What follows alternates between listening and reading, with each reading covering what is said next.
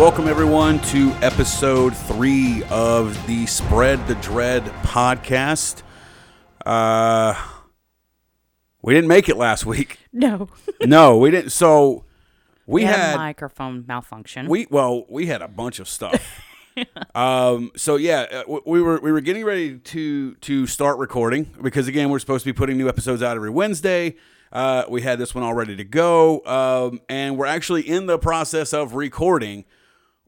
When everything just kind of went haywire, figured out eventually that it was the mic.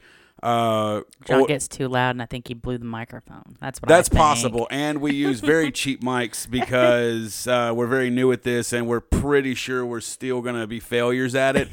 So we didn't want to, take away, food money for the kids. Yeah, obviously. There's bills to get paid. Gotta love the kids. So we did that.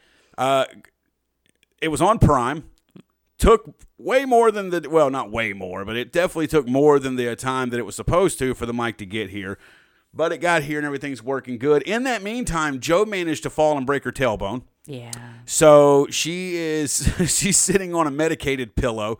It's not a donut. It's not one for like truckers that have hemorrhoids and things of that nature. It's a very nice cushied pillow. So she's doing that, but she's storming on.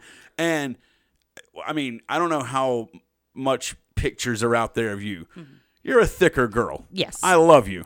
You've got some cushion back there. Yeah. So not so much as of late, but I still got some back there. Fair enough. But so I am almost impressed you managed to break that. And yeah, so we got all that. So we're all set up and ready to go now for episode 3 finally. Now we're to make up for the fact that we missed a week. This is going to launch right alongside episode 4. We can go ahead and let them know because we've already picked it. Episode 4 is going to be about what, Joe? Tortures and executions. Yes, tortures and executions. We're going to break down some torture methods and tools, yes, things of that nature, and we've done a ton of research on it. So that one is actually going to be the start of a series. Now we're not going to be putting those out back to back. No, those are going to be over time. Yeah, but if everything works, it is a lot of research to even do one part. So yeah, right, yeah, it needs to be spread out exactly. But I mean, just from the topics alone that fall under that, I mean, we're looking at probably 3 to 4 parts easily for that. Yeah. So once you're done listening to this one, because we're going to put them up on the same day, which is going to be May 26th. So both of these, the episode 3 that we're doing right now, which is about Junko Furuta, you know that because you clicked on the fucking link, and it's got pictures, depending on which streaming service or whatever you use. But there's a title. They know. And podcast host services, please become more uniform. Yes. So so that's another nightmare. thing to address is if you go to spreadthedreadpodcast.com, which we encourage you to do, that's a hub to find everything there. We're distributed through Podbean, which is an awesome service. No matter what devices you use, whatever computer type, tablet, all that other jazz, you can get Podbean for free. We like Podbean a lot. That's the main one that we listen to, the podcast we enjoy. We listen to them on Podbean, just because it doesn't matter. Because I mean, we have Android phones, we have a MacBook, so we use a bunch of different stuff. And that one's just you can use it no matter what you can use that app no matter what device you're using. But so they're through there. They're on Spotify. They're on the episodes 1 and 2 is what I'm talking about. They're on Spotify. They're on Google, correct? Yes, they are on Google. They're on Stitcher. Honestly, Amazon. Are they on Amazon? We're on Amazon. What about Castro, Podcast Addict, all those other ones? A few of them. They're all listed on the advertisement on Instagram and on Facebook. So if you find that image where we're advertising, it actually lists out as of today's date where all we're at.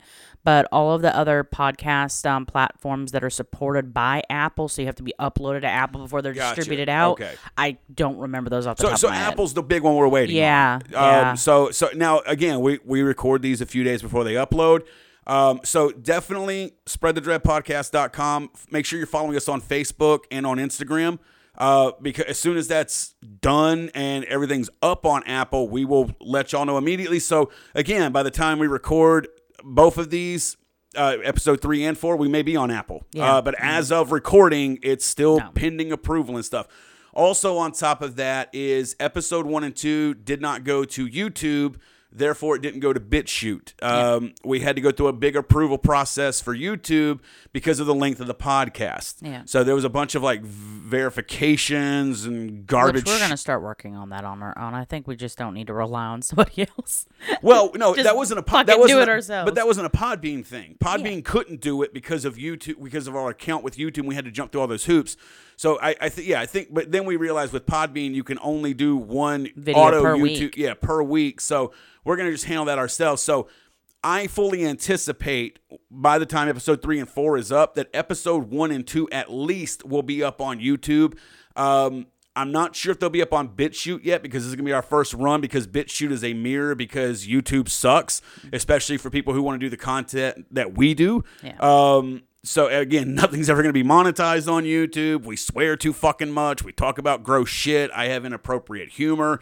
Joe broke her tailbone. I'm sure YouTube has something they fucking hate about that. But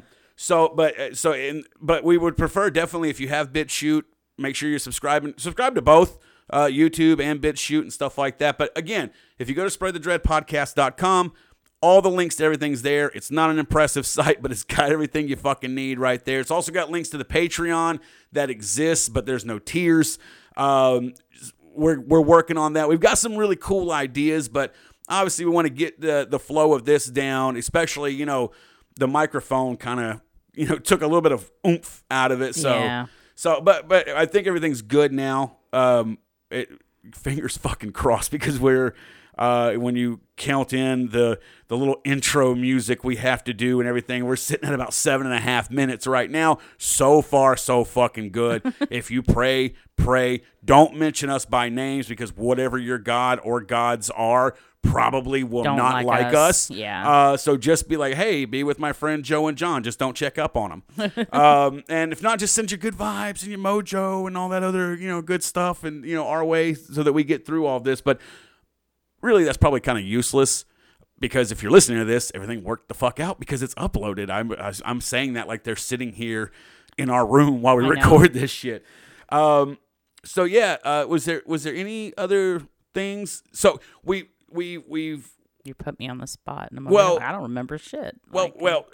Big ups for everybody. Thanks for following us and liking us on Facebook and Instagram. Yes. We're getting really close to 100 on Facebook, and we're trying to get to are we at 50 or getting to 50 at Instagram? So you're putting me on the spot again. I do not know. See, I hate social media, so I don't get on as much as I should. It's a necessary evil for what we do, but yeah, like we as people, we don't have it. Like we just don't. Well, you have an Instagram. But I mean, Instagram's honestly my favorite one. I just personally don't take that many pictures, and you have to do that kind of stuff, or else I'd be on Instagram because I kind of dig it. Like it's the least toxic one from what I've seen. Yeah, that's how I feel. But yeah, so spreadthedreadpodcast.com. You can find us on Facebook, Instagram, YouTube, BitChute. And again, if you are an Apple user and because we've had a few people reach out, and for some reason episode 1 made it up at some point, and then it wasn't there. Episode 2 never made it. I have no flipping idea what's going on. I don't even know. Why did I say flipping, Joe? I have no fucking idea what was going. She's grabbing her headphones. You're about to blow into the fucking mic. Stop. Sorry. I didn't want the audience to be upset at the fact that I used flipping instead of fucking. But yeah, so if you have Apple, I get it. I'm not trying to whatever. But if you really want to support us in the meantime until Apple gets off their duff and approves us, I'm sure they get bombarded with submissions and stuff like that. Podbean's the way to go. It's free. Use it. You'll love it. I guarantee you pretty much everything that's on Apple is on Podbean too. So that's it. Mike's working. How's your butt doing? It's okay so far. So far, so good. Is your special pillow fuck off, John. cushioning your cushions? Yeah. All right. Plenty of cushion. So as we do every week, we're gonna do our horror pick of the week. I promised them, and I promised them. Yeah. You didn't because you knew better than to do it, but I stuck to it. I remembered I promised them. This week's pick's in English. Yes. Now, granted, it's from the UK. Yep. Filmed in Wales. I think there's some Irish folks in it. I would still watch it with subtitles every time. We've watched this movie numerous times, and we always watch it with subtitles. Yeah. It's called A Dark Song. Directed by Liam Gavin. July 2016. Right, didn't come out until 2017, so I'm not sure what happened there. I'm guessing probably like an independent made and then did some festivals and yada yada. So like its main release is 2017. Starring Steve Oram and Catherine Walker. I know I never heard of their names prior to this. Not sure if I've seen anything with them since. Phenomenal movie, phenomenal actor and actresses, everything. For most of this movie, like 90 minutes, like not 90 minutes, but like 90% of it, maybe just more. Just two people.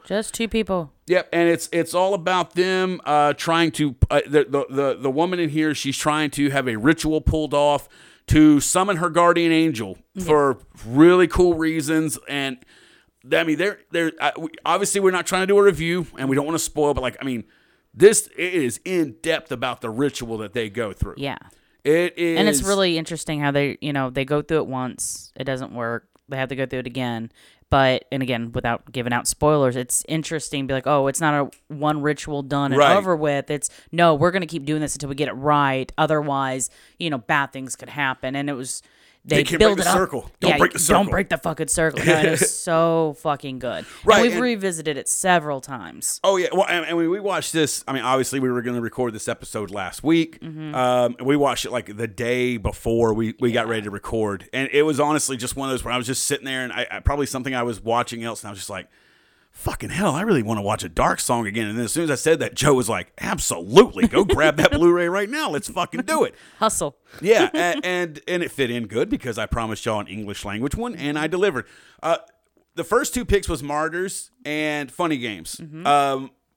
Definitely this one, if you don't have the stomach for the violence, and there's plenty of people who enjoy horror movies that aren't the biggest fan of intense violence. Yeah. And Martyrs definitely has some intense violence. Funny Games has its moments more situational. And stuff. Right. This is all, like supernatural, spiritual stuff. There's a couple of funky scenes in there, but I don't think anything you're not going to be able to handle if you're just a general. It's not over the top at all. No. And certainly nothing that's overbearing or lasts way too long or stuff. Believe me, these are going to be few and far between from us because Joe and I, like I said, when it Spread the Dread, if it's fucked up, we love it. Yeah. Nothing sacred in a horror movie. We like it all. We like to make sure all the lines are crossed.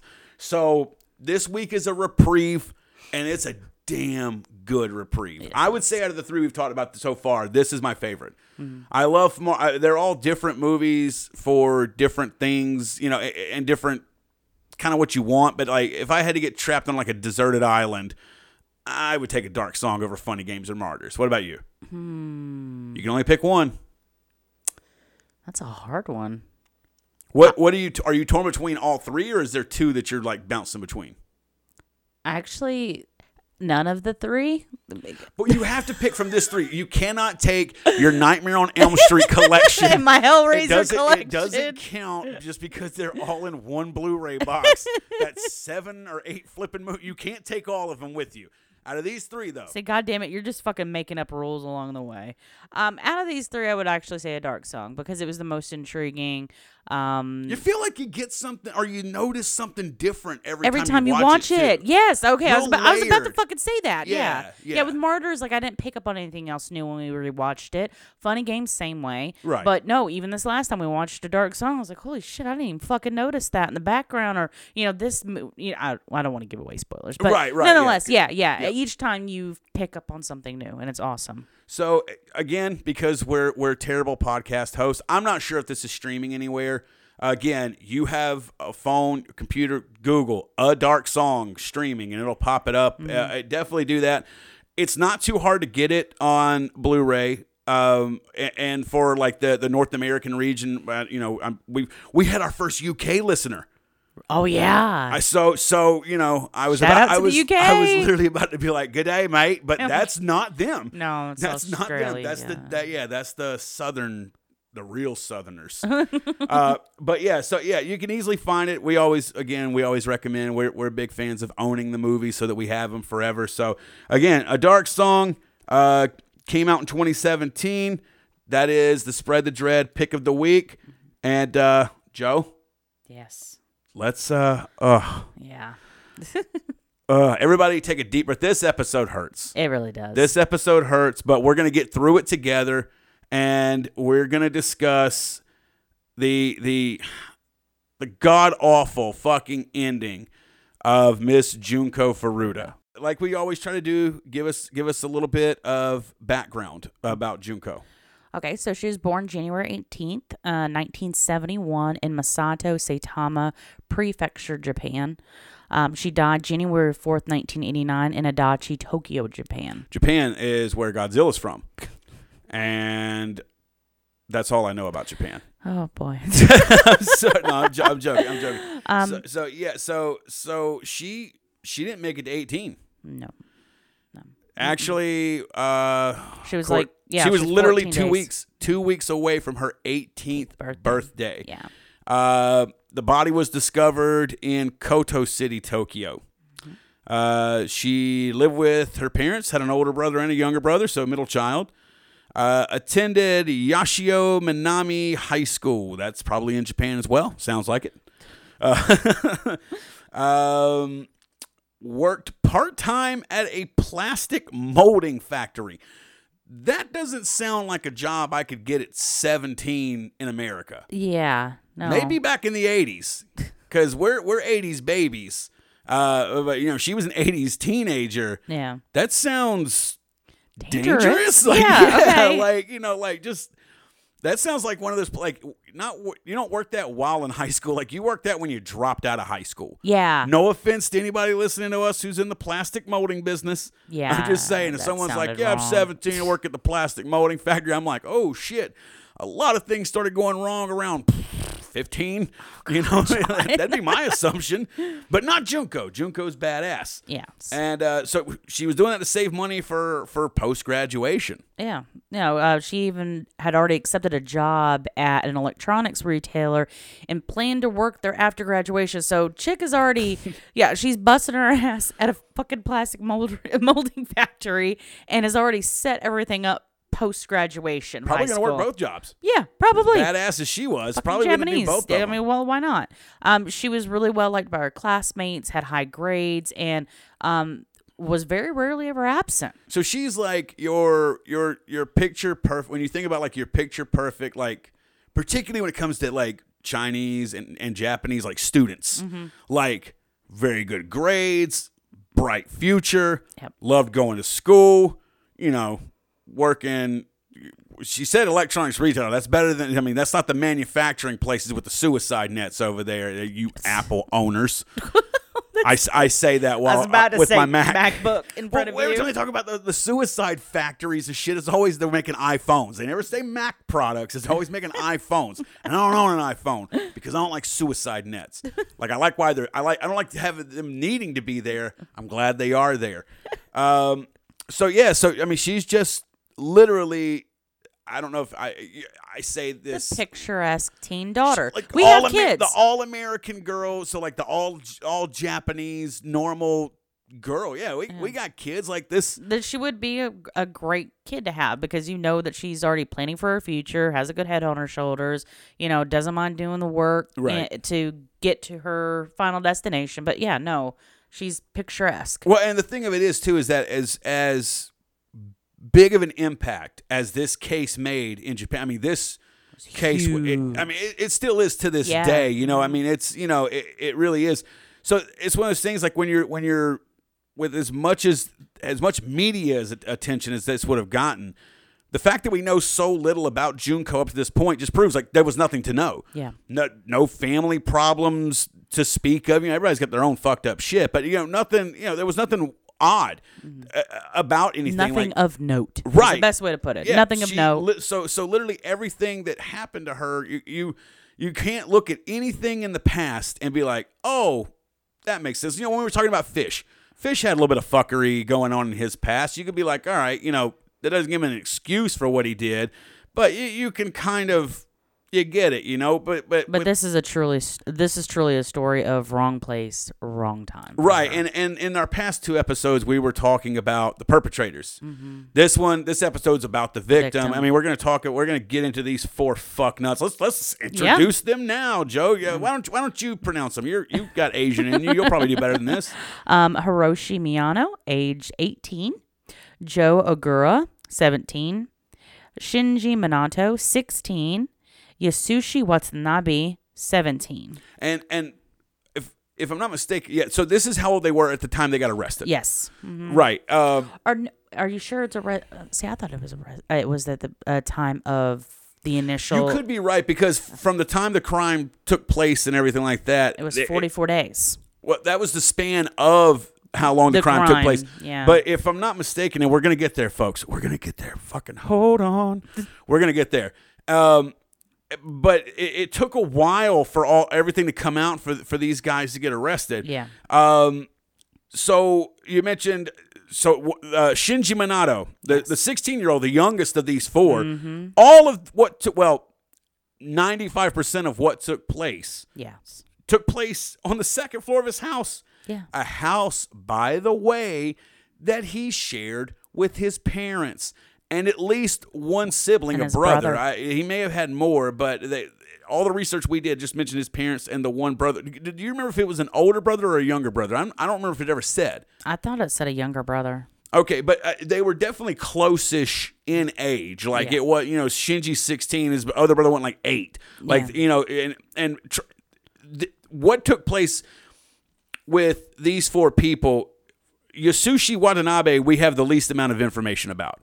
He just, even all throughout everything, there's just not much talked about him. The other 3 dickholes, particularly Shinji Minato and Hiroshi Miyano and even Joe Ogura, we got a good bit about it. But this all took place in Minato's house. Yes. With his parents there. His parents were not on vacation. His parents were fucking there. And we're going to get into these people because oh god, they're just as bad as their shitty offspring. Yeah. All 4 of these guys were ranked, listed, known to be Chinpira, low-ranking members of Yakuza. Often considered to be your young, crude, street urchin pieces of shit that more than likely the big Yakuza bosses are like, no, they'll take the bullets. Pawns. Yeah, they're the pawns. They'll be the patsies. Rats. They'll fall for the shit. They'll all this other stuff. I'm sure these fuckers walked around like stroking it. Just we're walking around fucking with a 10-inch fucking cock like between their legs. Well, we know that's not the truth. We're not going there. We're not going there. The Asian said it. Goddammit. You're only half Asian, which means we'll lose half of our followers, and that's not a lot to begin with. So we got to wait until we're at least in the teens before we can get that crude in. That's me saying that. That's John. I'm the fucking asshole here. They had previously engaged in shitty, snot-nosed, fuckhole little crimes. Purse snatching, extortion, and rape. If you rape, that's fucking disgusting. Fuck off. And yeah, that's one of the gross. But purse snatching, you just know they were running up like finding like single moms, little old ladies, shit like that, and fucking assholes. Yeah. So there we go. There's our players. We got Junko, and then we got these 4 fucktards. Yes. Man. So let's get into the start of our 44-day journey with Junko and these absolute cocks. November 25th, 1988, Joe, bring us up to speed there. Yeah, so Miyano and Minato were in Masato. Yes, so the 3 M's of this story. It's not just M's. And so just so you don't think, because I know if you've listened to the past 2 episodes, if I flub this, you're going to be like, that racist fuck. No. There is 2 boys, Miyano and Minato. That's their last names. This took place in Masato. Yeah. I'm not racist. Japan is. Against its own people, which I find even more fucking disgusting. So Miyano and Minato are out in Masato. Joe, what are they in Masato with plans to do? They're there with the intent to rape and rob a local woman. So I just wanted to let you know, like, if you if you don't know where your kid is while listening to this, you are less of a piece of shit than if your kid is knowingly going out somewhere and being like, you know what, I think I'd like to rape and rob someone tonight. Yep. And they're like, you know what, Masato is perfect. We'll go there. So what goes down at Masato, Joe? Yeah, so here we go. They spotted Junko right after she'd gotten off of work from her plastic factory job. Right. Minato kicked her off of her bike and then like just ran off the scene. So he just goes up, fucking knocks her off of her bike, and then obviously this is I'm sure they've used this before. Yeah. You know, this is the kind of thing little fucking assholes like this do. So he knocks her off her bike and then bolts. Yeah. So Minato is the one who kicks the bike. Right. Miyano acts like he sees what's happened, approaches Furuta and offers to walk her home safely, you know, pretending to be a gentleman, you know, getting down her guard after she's been, you know, had a crime committed against her. Ladies, gentlemen, and everyone outside of that and in between, be fucking warned. Shit like this still happens. Yeah. Still very much shit like this happens. Yes. Miyano obviously leads Furuta to a nearby warehouse, reveals his Yakuza connection. You know he's bragging about it. Oh, yeah. Bragging beating his about fucking I bet, chest. Yeah, and I guarantee you he lied about his rank. Oh, you know it. You know what I'm saying? Like, if there would have been like a higher rank in Yakuza there, they'd have beat the shit out of this kid for all the lies he told about all of that stuff. Absolutely. So, like I said, Miyano leads Furuta to a nearby warehouse, reveals his Yakuza connection. He rapes her. Oh, yeah. Naturally. Then takes her to a local hotel, threatens her, and then rapes her fucking again. So this poor girl's not even been in this guy's, like, you know, ownership, let's say. Sorry for That's a lack terrible I know, word. it's a lack of a better phrase. That's the kind of words I use. Oh, if you don't do your part, I know. we're gonna see. I'm like dropping awful. the ball. Yeah, you really are. Everyone's gonna have their person they like here. We need people who are like, well, I like the stupid, dumb, offensive shit. John's got you, and everyone's just like, I like someone who's intelligent and doesn't sound like an absolute retard. They're like, I got Joe, and he used the R word. Yes, I do. I don't apologize, but you know. So lordship or control. There we go. Control's a better word. Yeah. So not even within his control, probably more than like what 10 or 15 hours at this point, and this poor girl's already been fucking raped. Less than that. This motherfucker ain't got good game. You know what I'm saying? So Minato still hasn't shit. This is just Miyano and Furuta. Yeah. So Miyano to the warehouse, rapes her there. Takes to a hotel, threatens her again, rapes her there. While at the hotel, Miyano calls 3 accomplices to brag about it. This would be where Ogura, Minato would come back into play at this point, as well as Watanabe. So that's the 3 fellas that he's calling up and bragging about it. Ogura. This piece of dickless fuck asked Miyano to keep her there to allow numerous guys to rape her. Yeah. Fucking gross. And not awful. to interject, but like what's so fucked up about it is because of their history of gang rape, there's honestly no telling how many more people than just them came there to rape her. Right, because everyone who gets this is. I don't want to give too much away, but yeah, there was probably far more than these 4 boys involved in what happens to Junko Furuta at some point. It's just these 4 are the main ones. They're the ones that started it up. They're the ones who ultimately take the fall for it.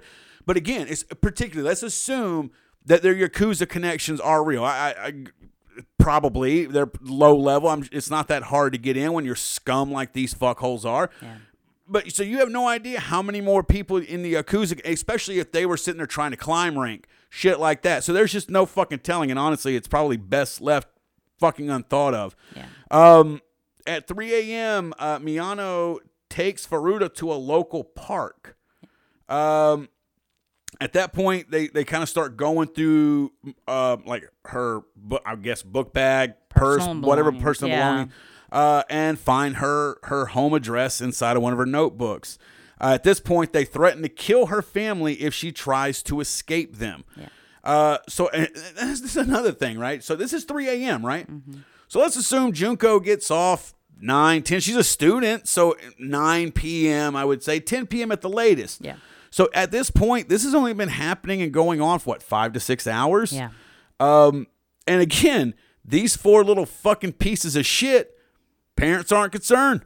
Yep. Because at this point, they take Faruda to Minato's house in Adachi, the house where his parents are there. Yep. And he's got a brother there. They're doing this at 3 a.m., 4 a.m. in the morning. Again, all of these boys except for one are 17 and younger. Yeah. Still in school. Maybe the 18. I would imagine the 18-year-old's fucking stupid and dumb as if he hadn't already dropped out, dumb as a brick. He's probably in grades lower than the other ones. And then, see, we're parents. I'd be damned if my 6-year-old is out that late at night. I'm gonna find your ass. I'm gonna whoop your fucking ass. Right. Well, that's what I'm saying. They take him to Minato's house. He's the 16-year-old. Yeah. He is for fucking sure should have been home fucking hours ago. Earlier than that. Well, it's probably just a common occurrence. Yeah. Which we will get to later. So that's all going on the 25th of November of 1988. Joe, we're getting to the 27th. Yeah. So 2 days later, Junko's parents notify the police of her disappearance. Yes.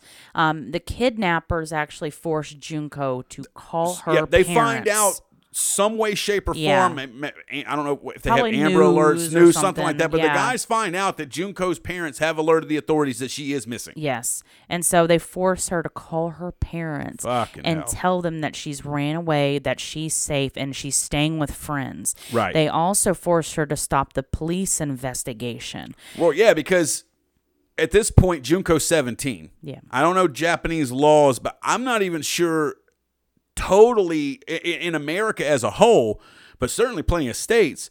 She's 17. She's called saying she's safe.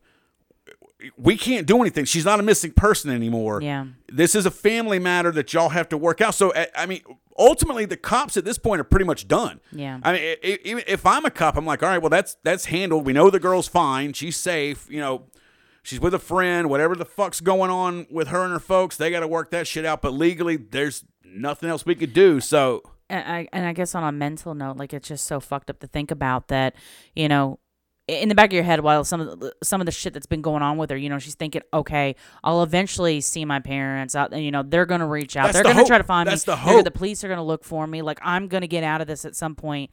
And I could not imagine the amount of defeat that probably came across her, or fear that came across her when she essentially cut off 2 lifelines. Well, and not only that, but we would have to assume at this point, this is still all based off of the threat that they made because they know her address. Yeah.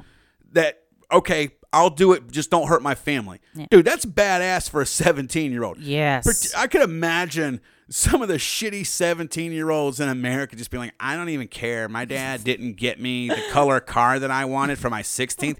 Go fuck him up. I don't care. You know what I'm saying? Like, but no, not Junko. Why does American teenage girls sound like Valley Girls? That could have been a boy. I'm not gendering anybody here, Joe. You know, as I said in episode 1, I'm an equalist. That's the Southern way of being an equalist. Equality. I love equality. So don't you gender my vocals. Oh, shit. So she does all that. And also, we find out that when Minato's parents are around, they're pretending that Farudo's his girlfriend. Yeah, she just moves in. The now, 16-year-old boy. Now, moves this female. I'd be damned. I was going to say, now, we have boys. Yeah, and I'm a dude, all right? So if my eldest was 16, I would definitely have a lot of follow-up questions. I'm not going to say that I'd just be like, oh, hell fucking no. But again, like, I mean, we've established his parents is a piece of shit. Yeah. This further illustrates. Right. I'm a shitty person. Yeah. I'm a pretty good parent. Oh, yeah. You know what I'm saying? So, but yeah, so they're just like, oh, he's got a girlfriend at home, and, you know, I don't know why she's always tied up, but, you know, kids will be kids. Looks like she's had the shit made out of her. Right. Who Yeah. cares? Let's not. No follow-up questions. Don't think that because they spun this fucking lie to his parents that they're like, oh, well, they didn't know. Oh, they fucking know, and we'll get to that in time. Yeah, they actually even stopped the act once they realized his parents wouldn't even turn them in. They wouldn't even report them. And my thing is like, what action did the parents have, or what kind of situation did you put those parents in that you then realize, oh, they ain't going to tattletale on us? Right. And that's where I think, oh, they probably walked in on the room and some shit's gone down, or she's looking beat all to hell coming downstairs for dinner or some shit, and they're just like, whatever. Well, and it says that the parents, this is Monato's parents where this taking place. The parents said they didn't intervene because they knew of Miyano, the eldest of the 4 boys' connections to the Yakuza. Now, they didn't say anything about their son's connections. Mm-hmm. Maybe they knew and didn't want to say, or maybe they didn't know. I mean, these seem like the most oblivious fucking parents, and, so who knows really at that point. But they feared retaliation. Now, we've all watched daytime television. We've seen some Dr. Phil. Some Ricky Lake. Maury. Bitch. Well, before Maury was just doing paternity tests. But, you've seen those people on there where there's like, a mom or even a mom and a dad. And then like, they're just like, the kid, our daughter won't stop hitting us. And like, then she comes out and she's like 10, weighs as much as a wet fart. And like, I remember my mom, may she rest in peace, was a big old Southern lady, Southern Baptist. And I remember seeing some of those episodes, Joe, after school, and I wouldn't be doing anything. I would be on the couch, chores finished, homework's done, got my report card, all A's, maybe a B, and this little shithead, like preteen or teenager would come out and be like, yeah, I hit him and I don't give a fuck, Jenny Jones, you ain't gonna send me to that boot camp. And like, I remember, I wouldn't even need to look at her. I would hear a, huh. That's a mama's equivalent of going, I dare you. And I could just feel the look searing on me. Like, and I'm just like, yo, like, this shitty kid on this show is going to get me fucked up just for my mom to remind me that should I ever. And she was a big lady, Joe. Now, I was a fat kid, but I could have outran her. But, like, again, I was raised Southern Baptist, so, like, she could get a certain twang in her voice when she yelled or say my middle name, and my body would sell out my mind. Like, my brain would still be running, but my body would lock in place. And then my brain would be like, why ain't we moving? And it'd be like, because she said stop. Yeah, she said my middle name, and the brain would say, keep going. And everything would be like, mm-mm. If we go, we got to come back. And then we're going to get it twice as bad. Yes. So, yeah, anybody, like, I mean, I don't doubt serious situations, you know what I'm saying? But, like, when they're just like, oh, we fear retaliation. And, yeah, they had stated that their own kid, Minato, was increasingly violent towards them. The brother also knew the situation and didn't do a damn thing either. No. So, trash into trash equals trash-flavored trash. This is a fucking shitty family. Oh, yeah. They raised a fucking shitty guy as a son. Oh, it's a goddamn garbage fire. Right. I made their bloodline die out as quickly as fucking possible. I wonder if there's a word like the equivalent of white trash, that Japanese trash. I wonder if there's a word for it. The racist in me immediately thought yellow trash. But I don't know where that came from, because they're not really yellow. Like, you know what I'm saying? Because I guess maybe because I'm a Simpsons fan, when I think of yellow people, I think of Homer. No, all Asians have a yellow tint to their skin. Fucking hell, look at me. I'm yellow tinted. Probably what it is that I don't see color, because I'm so for equal, and I love everybody so much. And much like Jesus, everybody's beautiful to me, so I just don't notice it. Anyway, so Junko... We said it earlier. She was held captive for 44 days, all right? Yes. This took place at the end of November. So the whole month of December and partway into January. I'm not very learned when it comes to Japanese Christmas culture. But if they do celebrate whatever they celebrate, because I know a lot of people have different things, but a lot of people celebrate stuff at the end of the year kind of like that. She's gone for all this time. And you got to think, too, about Junko's family. They hear from her, I don't want to come home. I ran away. I'm with a friend. I'm fine. Fuck you. You know, the equivalency of. So they're going through this, too. And could you imagine, Joe? No, I can't. Could you? I know where you're going with this. Yeah, right. Not just the phone call happening and the feeling that your kid has abandoned the family and questioning what you've done. But then to find out later what happened. Yeah. That would fucking destroy anybody. Oh, that absolutely destroyed. It crushed me. You could find me a not so decent parent, and that would fucking destroy them. Yeah. You know. Well, I guess also too, you got to think about like this. She was a good kid. Right? And to think that she just one day ups and just like, peace out, run away, I'm safe, staying with friends, fuck y'all. There would be a lot of fucking turmoil going on the inside. Like, what did I do wrong? A good parent says, what did I do wrong? Right, yeah. Where did I, what did I possibly do to force her to do this? And then to find out at the end of it that she was forced to tell you that, no, that would crush my soul. Yeah, I would be dead knowing that. Yeah, I don't know how long. I honestly, I can't even fathom it, Joe. I really can't. So anyway, like we said, this all went down with Junko for 44 days.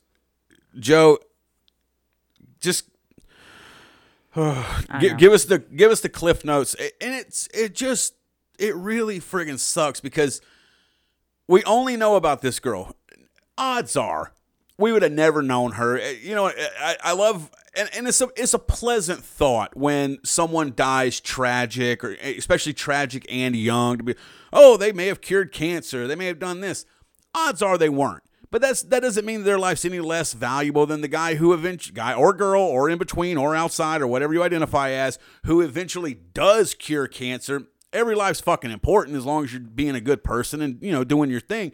But we should have never known Junko. No. We should have never fucking known she existed. She should have led just a fine life at the Normal electronics life. retailer or whatever. Yeah. She was. It never said what she was going to go to university for. And from what I understand, most Asians, they either go to university or they join the Yakuza after high school. So I'm sure she probably had some plans and stuff like that. But it's spread the dread. Nothing's sacred. We got to fucking do this. So go over just some of the stuff that went down those 44 days with her. Yeah, and I hate listing it like this because obviously everything I'm about to list, you should have to spend a little bit more time on because each crime that was perpetrated against her was fucked up. So, oh, God. So, yeah, don't feel like we're just glossing over this shit. Yeah, this isn't fucking your common shit. No. Here. Obviously, if you listen to the first two episodes, you know what kind of podcast you're on. Yeah. We specialized in the fucked. So, yeah, go ahead, Joe. Yeah, these bastards are sadistic. Awful. So, for 44 days, she was raped and tortured. They shaved her pubic hair, forced her to dance naked for them, forced her to masturbate in front of them, forced her to also sleep on a balcony with little to no clothing. Right, and remember, this is end of the year. This is winter time. I mean, you guys have seen. I mean, if you look at a globe or something like that, I mean, it wasn't comfortable temperatures out there on the balcony in the end of November and all the way through December and the first part of January. Yeah. This was going on. That was a part of the torture that they were doing to her. And again, we know. So wait a second. Is our weather the same time of year as them? I don't know how that fucking shit that works. I am almost fully certain that they are Northern Hemisphere. Okay. Pretty certain that they are. So it's top to bottom, not left to right. Holy shit! I don't know. And you also don't know weather. You don't know cardinal directions because we're talking about north and south, and you're like, it's not left to right. That's west and east. Sorry, I'm sorry. I was thinking time zones for some reason. I pray to things that I don't believe in that we never get stranded in the woods. Because if so, you'll be like, well, which way are we going? We're going to walk left today, and I'm going to be like, that's not a real thing. That's not. Oh, we're fucked. Like we're gonna die out here. Yes. So yeah. And I hope she dies first, so that I can eat her. Fuck off. Well, anyways, she was forced to sleep on a balcony with little to no clothing. They would insert objects into her vagina and her anus. These included. Yeah, I know.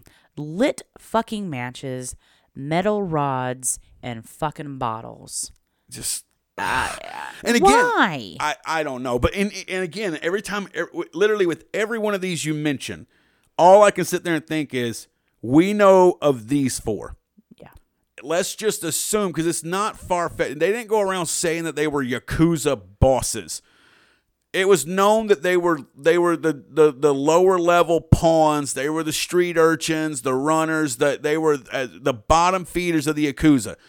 Anybody who can take an ass whooping and is willing to follow orders can get that position. Yeah. So I don't doubt for a second that these little fucktards were, that part of the Yakuza. Yeah. So who knows how many? And again, the parents aren't going to say shit. But say every All this gang other has an stuff. organization. There's a hierarchy, so they had to have told, Oh, I'm sure they were bragging.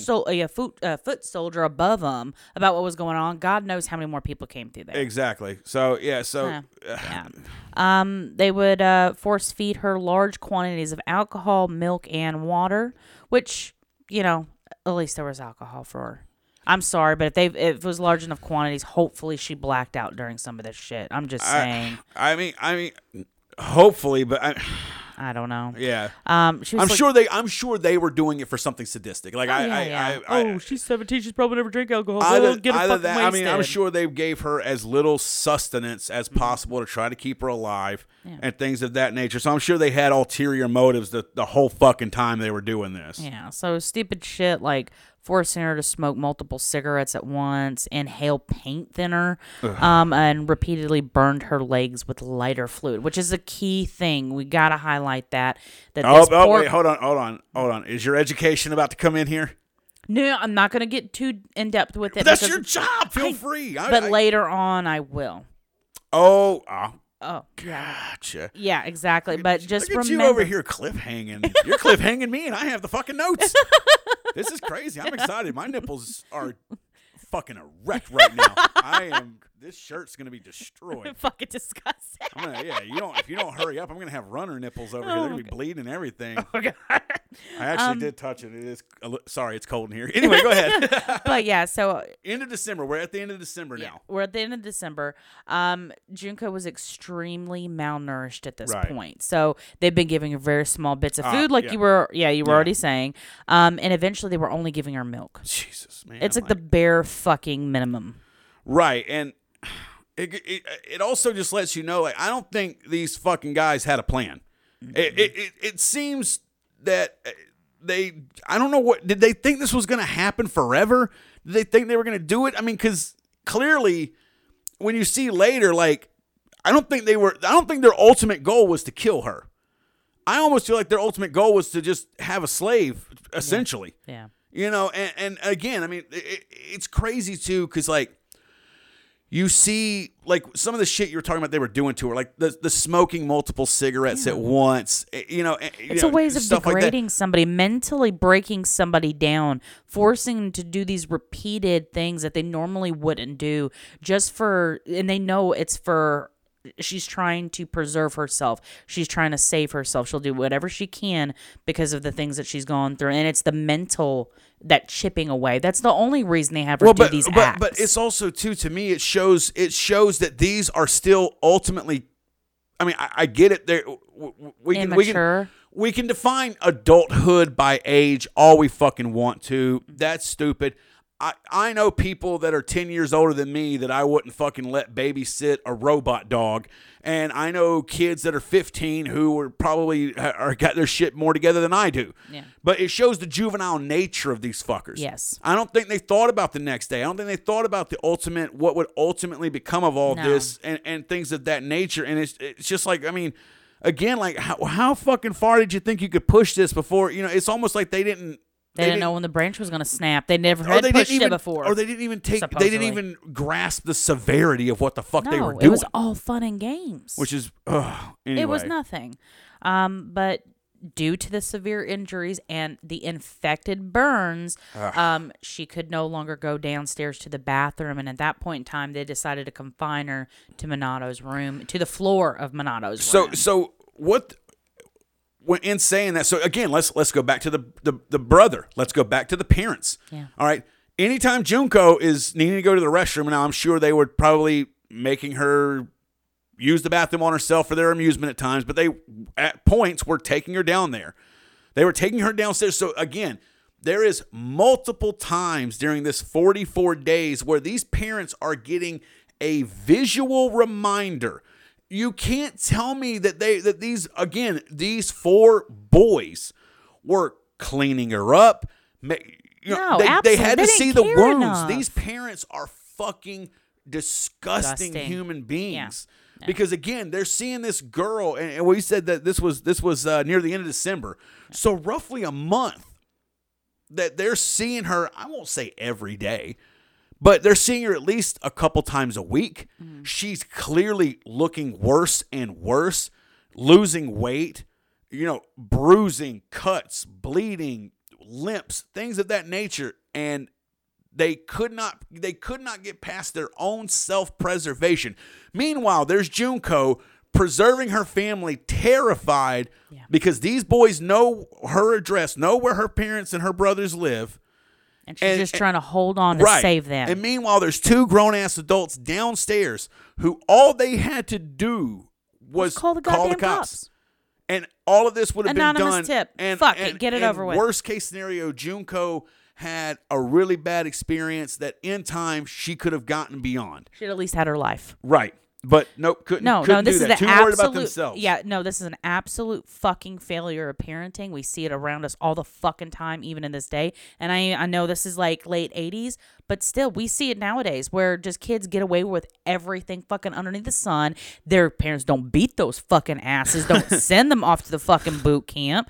I'm sorry, but like, hell no. Our youngins, if they'd have pulled something, oh my God. Yeah, like I don't give a shit. I don't give a shit what your forms of punishment are for your kids. Each their own. But if you see your son and his shithead friends bringing down a bruised girl from the upstairs bedroom, you need to grab the nearest object you can and just start swinging it at them. Hell, my mama did that to my brother. All he said was like, "Why you gotta be such a bitch?" Next thing I saw, mom grab him was a broom. Like, who you call bitch? And my brother's screaming bloody murder from that back into that house. Now keep in mind, my mom is 4'10", so, and like maybe at that point in time was like 100 pounds soaking wet. My brother at that time was almost 6 foot, almost about 180, 190 pounds. Right. My mom beat the total fuck out of my brother. She's a little tiny Filipino woman. And his friend jumped out the window to get away from my mama. Didn't she hit the friend just because he laughed? Yep. Yeah. So she starts hitting my brother, Ray. And I don't even remember the boy's name, but he giggled because Ray got hit so hard, and she just took. And I'm telling y'all, this is not the broom side. This is not the sweeping side. This is the handle side of a wood fucking broom, and starts thwacking him. And all you can hear is like, "Ah, shit!" And he jumps out the window, and Ray's still back there getting the piss beat out of him. Did that friend ever come back? No, never. I do not blame him. Ever again. No, my mom already told him like he better never come back here again. So see.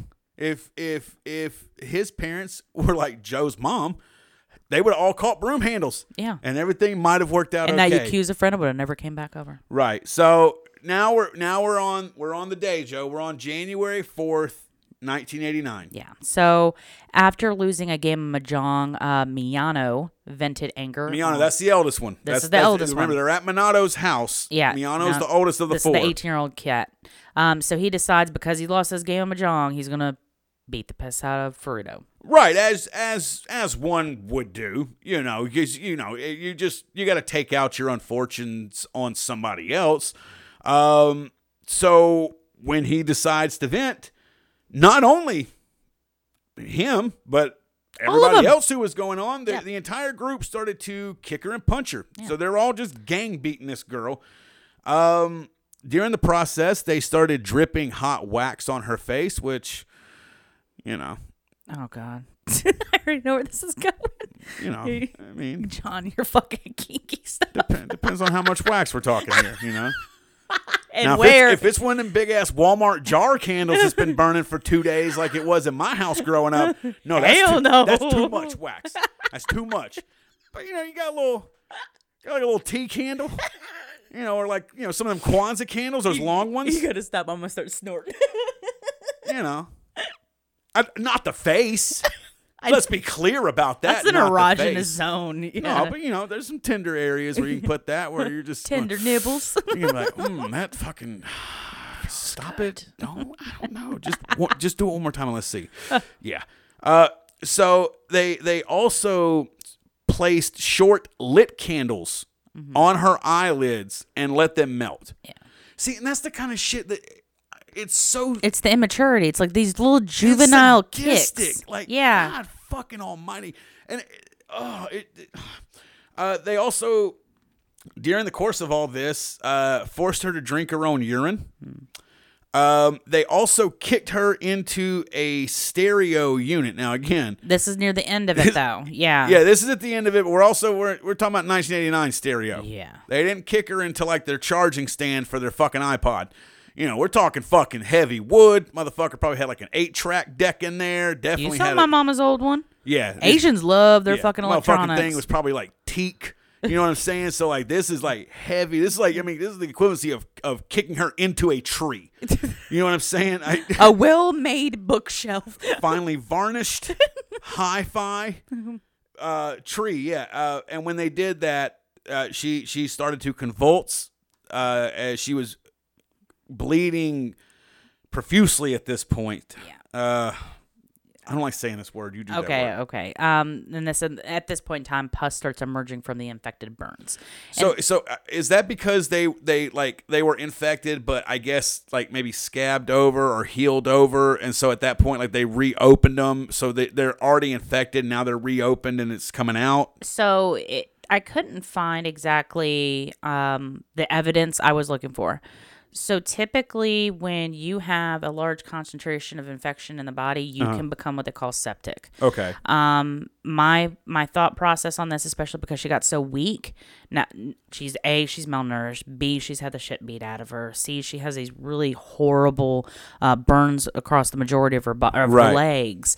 I feel like she had maybe went septic, and that convulsion, that last forceful push, kind of just popped everything open. I hate to illustrate it like that. You love illustrating shit like that. You love doing it to me. Yeah, when we're watching horror movies. I'm trying to bring in followers, not like have them running away. And I'm like, oh, that's. Did you say callers?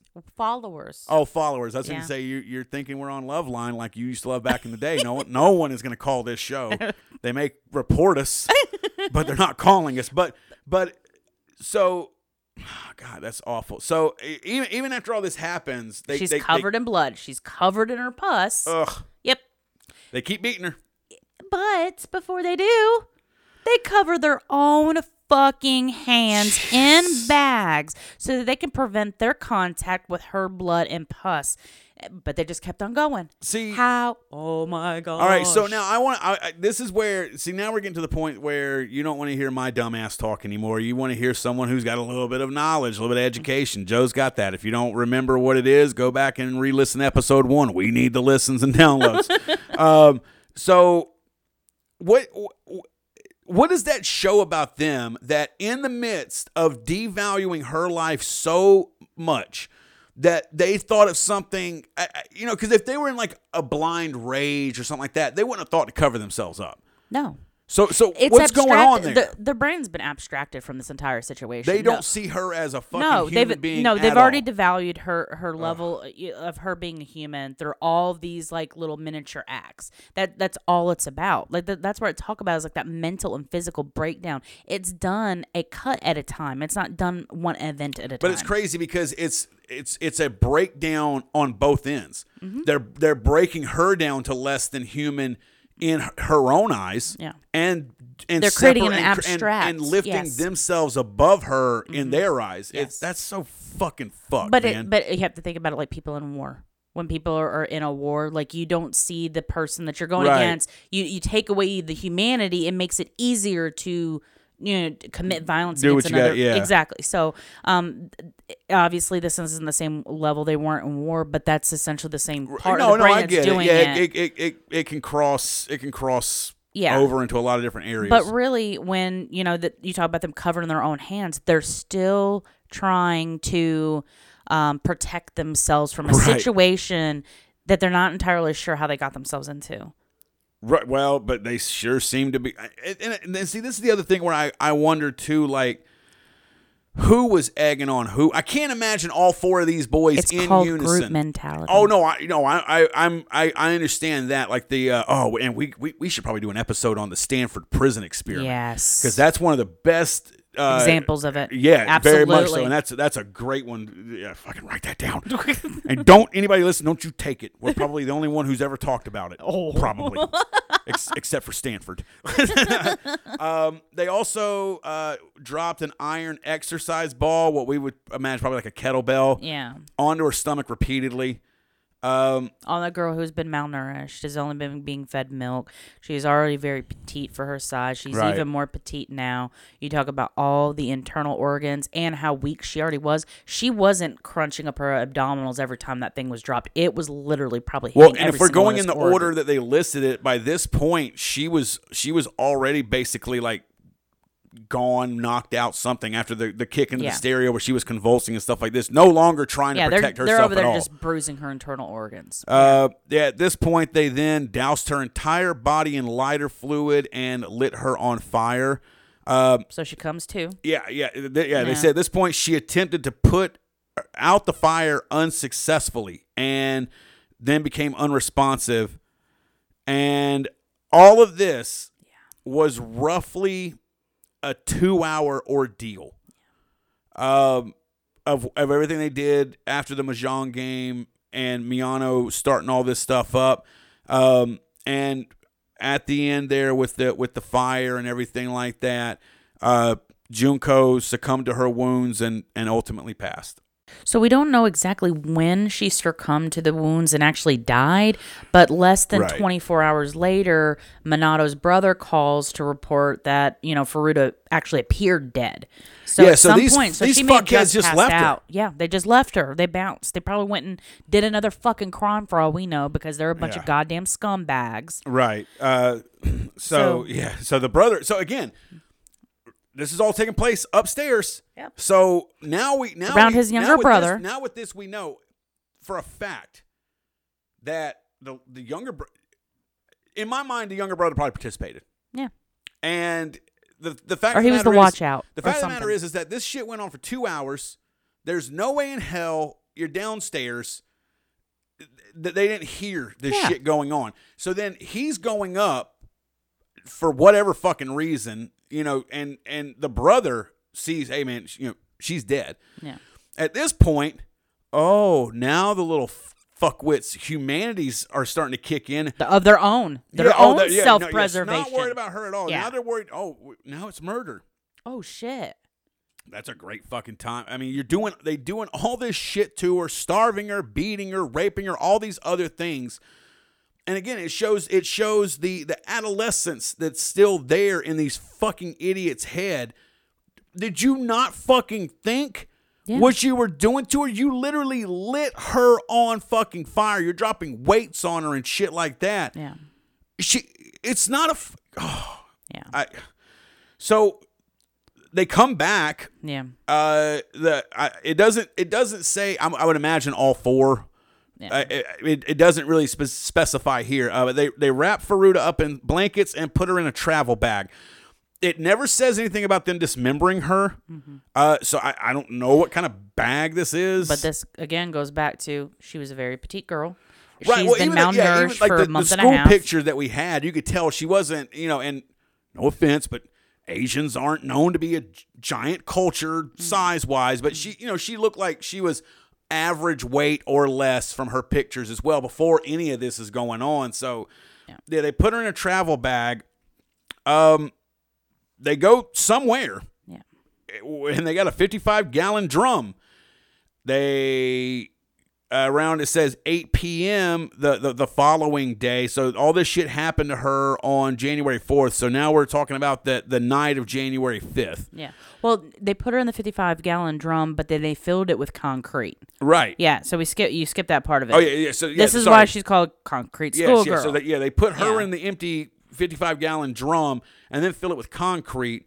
They load the drum up and drop it in Koto, Tokyo. Yeah. I don't know if that was maybe a place where Yakuza connections told them to take. I'm not sure. From the pictures I saw where she was dropped, looked like there weren't even that many homes around. Looked almost like a park area. Right. And she was just underneath the tree.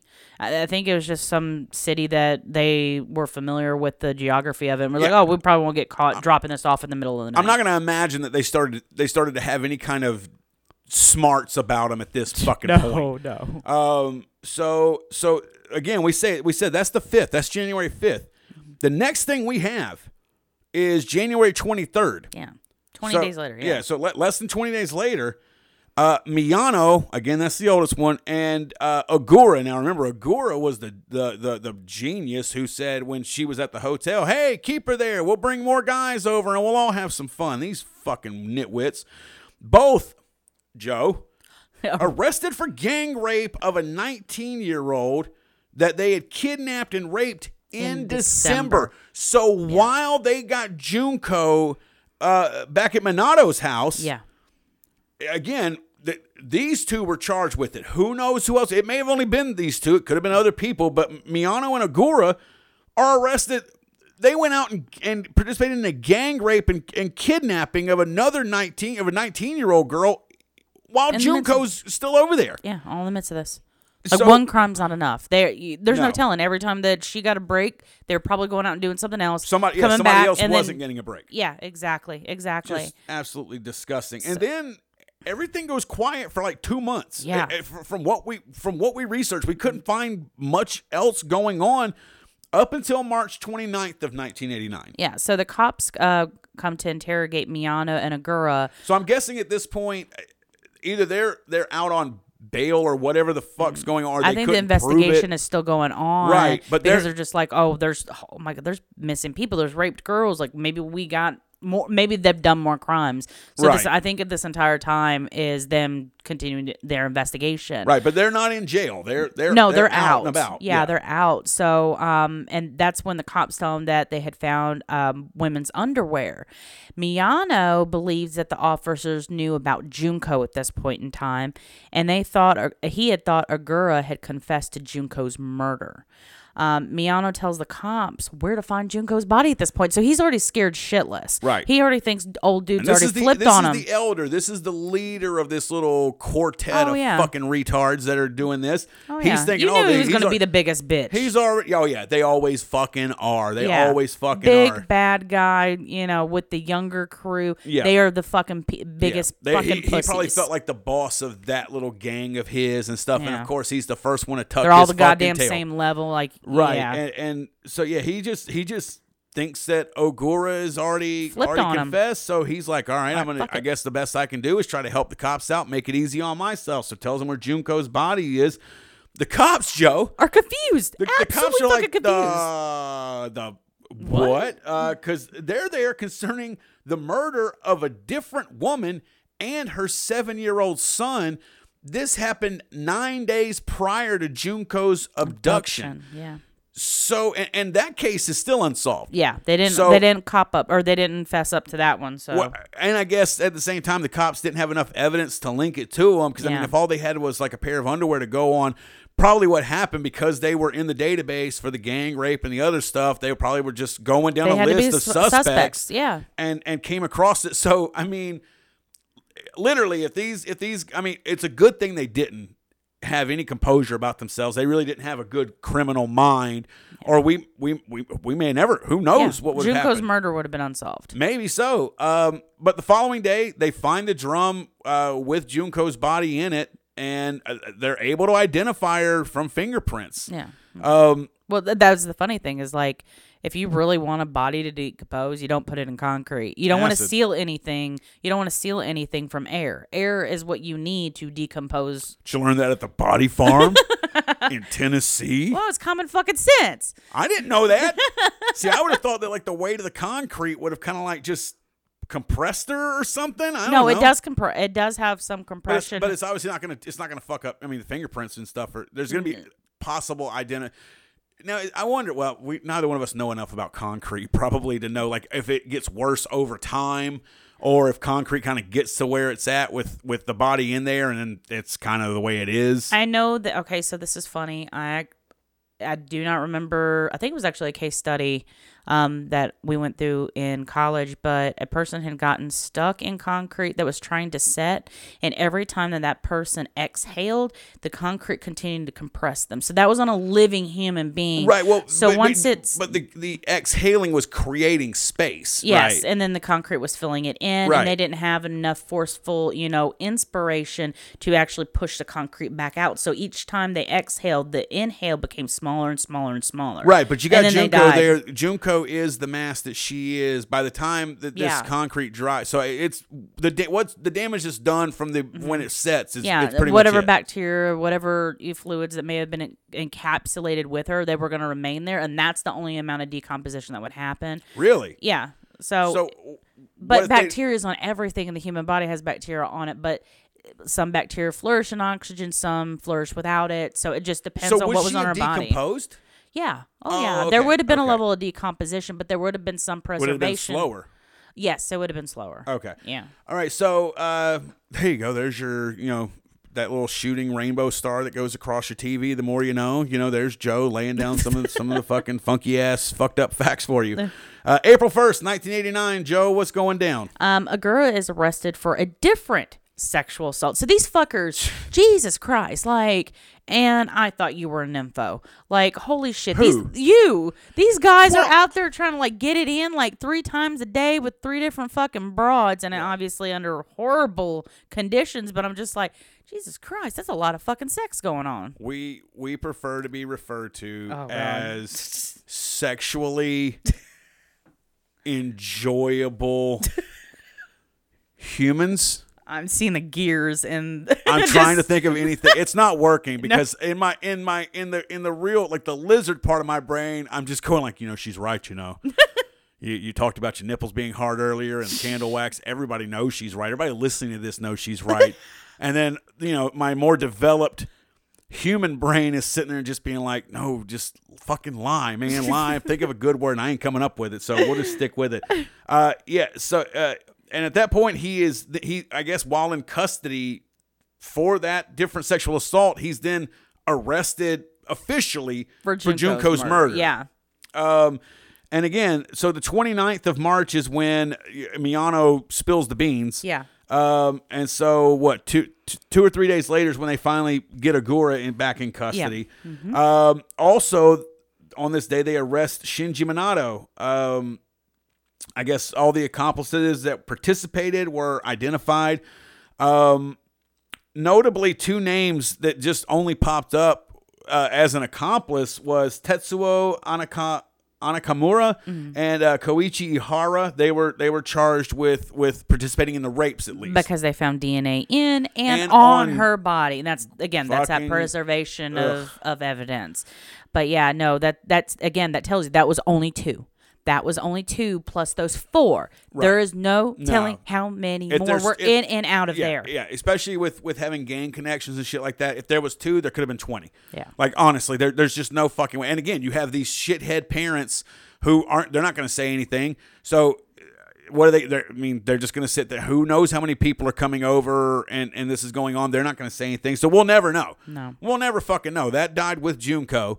But now, we've got, and at some point during all this, it doesn't. Again, the fourth member, Yasushi Watanabe, we hear the least about him. That doesn't mean that he didn't do just as much fucked up shit. They just don't have as much going on. Minato's more well known because of it taking place at his parents' house. Yeah. And clearly Miyano and Agura are more well known because they're getting picked up left and right for other fucking crimes before, during, and after the situation with Junko. Yeah. So at some point around this time, too, they end up picking up Yasushi Watanabe as well. So all 4 of them are in custody. And then we get to the prosecution and trial of all this. Yes. And so initially, so obviously the court system was like, hey, these boys are juveniles. So they decided to try to seal their identities. Which I would like to know because again, we established that Miyano either at the time the crime was committed or when he was arrested was 18. Yeah. So I wonder if they have a different thing there or yeah. what, or they didn't want to just reveal him and not the other. I don't know how that works in Japan. Yeah. So the journalist from Shukan Bunshun magazine discovered their identities, and like a fucking boss, they published that shit. Yes. Legit fucking media. Hell yeah. And they were like, no, the severity of the crimes, they don't deserve fucking anonymity. No. Fuck yeah. That's a great. That's fucking grabbing your balls and be like, fuck no. No, hell I wish they had branded the fucking crimes of these assholes on their foreheads so that everyone would know for the just like Inglourious Bastards, where you ain't taking that uniform off. We're going to give you something you can't take off. Yeah, when exactly. they put the swastika on his fucking forehead. That's what they need. They need Brad Pitt over there with a fucking Bowie knife, or Bowie knife, whatever the fuck you pronounce it, just putting those little, kanji characters or whatever their alphabets are made of or whatever, and just, being like, letting everybody know what's going on. But yeah, so the journalists blow it open and let everybody fucking know, which is what needed to fucking happen. All 4 boys pled guilty. Joe, what did these? They're pleading guilty. Joe, tell me that they finally decided to be men about this whole thing and admit what they had done. What did they plead guilty to, Joe? Committing bodily injury that resulted in death, not murder. Like that's such a pussy, such a pussy way of saying, like, I didn't mean to, but she died. Like, SpaghettiOs. Yeah, yeah. I'm like, God damn, I can't believe that shit's even on the fucking books. We only lit her body on fire a little bit. Yeah. We intended on releasing her at some point. We were gonna give her food again. Fuck these assholes. Fuck their lawyers. Fuck their family, parents. Fuck everybody who's ever loved, known, or associated with these people. I wish you nothing but the worst. Nothing but the worst. Yes, I hope there's a hell solely for y'all. Okay. So now so they do that. So now we're getting into Jesus Christ. It took a while because we were talking about them getting arrested April 1st of 89. July 1990 is when we start getting some sentences handed out here. So lower court sentenced Miano to 17 years in prison. Only 17 years. Now, again, at this point, Miano is somewhere between 18 and 20 years old. Yeah. That means even if he gets no bail, this cat is out of prison before he's 40. Okay, but 17 years. This is great. He appeals, and the Tokyo High Court judge, Ryuji Yanase, gives him an additional 3 years. He's like, you're going to really ask me for an appeal? Fuck you. You're getting 3 more, motherfucker. Fuck you. That dude is a fucking boss. Yes. I don't know what else he's done in his career. Yes. I hope it was all boss moves like that, but that's hilarious. Like, oh, you're appealing. Yeah. Take 3 more. Exactly. That's like when your parents are just like, if you lie to me, I'm gonna make it worse. Yeah. Like, and you're just like, fuck. What do I do? Do I call their bluff? Don't call their bluff. If she is a larger lady, raised Southern Baptist and or living Filipino in the South, and 4'10", yeah, 4'10", technically legally needs a booster seat to be in a car, at least in the area we're from. Don't lie to them because they're like this judge. They'll fucking call that bluff. Yeah, so his total 20-year sentence is actually the second highest in Japan outside of life in prison. And see, that's crazy because, Japan is a pretty strict culture. Mm-hmm. You know what I'm saying? So I'm guessing these motherfuckers just hand out life sentences like fucking Werther's Originals at the fucking nursing home, bro. Like, because they're just out there. They're just like, oh yeah, 20 years, that's a lot, or life. You get one or the other. Miano's mother ended up paying 50 million yen, which roughly at that time was around a little over 400,000 US in compensation. This was ordered by a civil court. Yeah. And poor girl, she had to sell her family home to do it. Yeah. And then again, a true manly man until the end. Miano tried to get parole in 2004. Yeah. So he had, at this point, he would have had 6-ish, 7-ish years left. Yeah. And, I've been good. Yeah. I haven't lit anybody on fire in 14 years. Yeah. Can I please go home? And nope, denied. Thank you. But again, so even so, he's out 2010, 2011, 2012? Yeah. This dude's out now. I mean, assuming he hasn't went back in for some other shit. Yeah, we're going to cut into that, though. We will cut into that. All right, so then let's get to Shinji Minato then. Okay, so he was sentenced 5 to 9 years. This is actually, again, the location of Junko's torture and death. Now, the parents and the brother were never charged with anything, but Junko's parents won a civil suit against Minato's parents. Good. Now, when he was released, he moved in with his mother. And in 2008... No, 2018. I'm sorry. I didn't mean to say 2008. 2018. He got out, but moved in with his parents we guess nothing of note took place that we know of until 2018. Exactly. And that's he was actually arrested for attempted murder. He was caught, or he was beating a 32-year-old man, and he ended up slashing his throat with a knife. Right. So he wasn't even out on the streets, but like a few years. And he goes back in. No, because he only got 5 to 9 years working 5 to 9. Oh yeah, so 1999. Yeah, so he was out for almost 2 decades. Again, that doesn't mean that he wasn't committing crimes. Yeah, exactly. There's just didn't get caught for anything. I mean, I would imagine probably flying pretty low under the fucking radar, and then this happened. So yeah, as of right now, at least from what we could find, that's still an ongoing thing, or he's on trial, or is he in jail? Do we know for the slash? I mean, he's probably in jail or something. I mean, it's attempted murder. And he was sentenced in 2018. I hope that would get him. He was arrested in 2018. Arrested in 2018. Yeah, arrested in 2018. There wasn't a whole lot that I could find after that. Right. So now Yasushi Watanabe, again. Not a lot is mentioned. No, not a lot's mentioned. And he gets the lightest sentence, 5 to 7 years. It doesn't, I didn't even find out, like, when he got out, anything. So, for all intents and purposes, again, I'm not going to give this guy any motherfucking credit because he was still considered a part of this group that did this shit. But since he's been out, no problems. Yeah. Joe Agura got 8 years, released in August of 99, and it was reported at that point was boasting. Documented, documented boasting about his role in the Junko for trying to get some notoriety, more than likely, out of it. You know, Japan's also got the cannibal. That Issei, whatever his last name is, the celebrity cannibal guy. Yeah. In July 2004, he's arrested for assault against Takatoshi Isono. He believed that this guy was involved. We're still talking about Agura, by the way, Joe Agura. Believed that Isono was involved with his girlfriend. He kidnapped Isono. Drove to his mother's bar in Minato. So this is Agura's mother's. Oh, in Masato. See, I did it. I know. We got the whole fucking way without confusing him. So back to the city of Masato, where Agura's mom had a bar. Beat him for 4 hours and threatened to kill him. And was sentenced for 7 years for that crime. Yeah. He's been released for that since then. Yeah.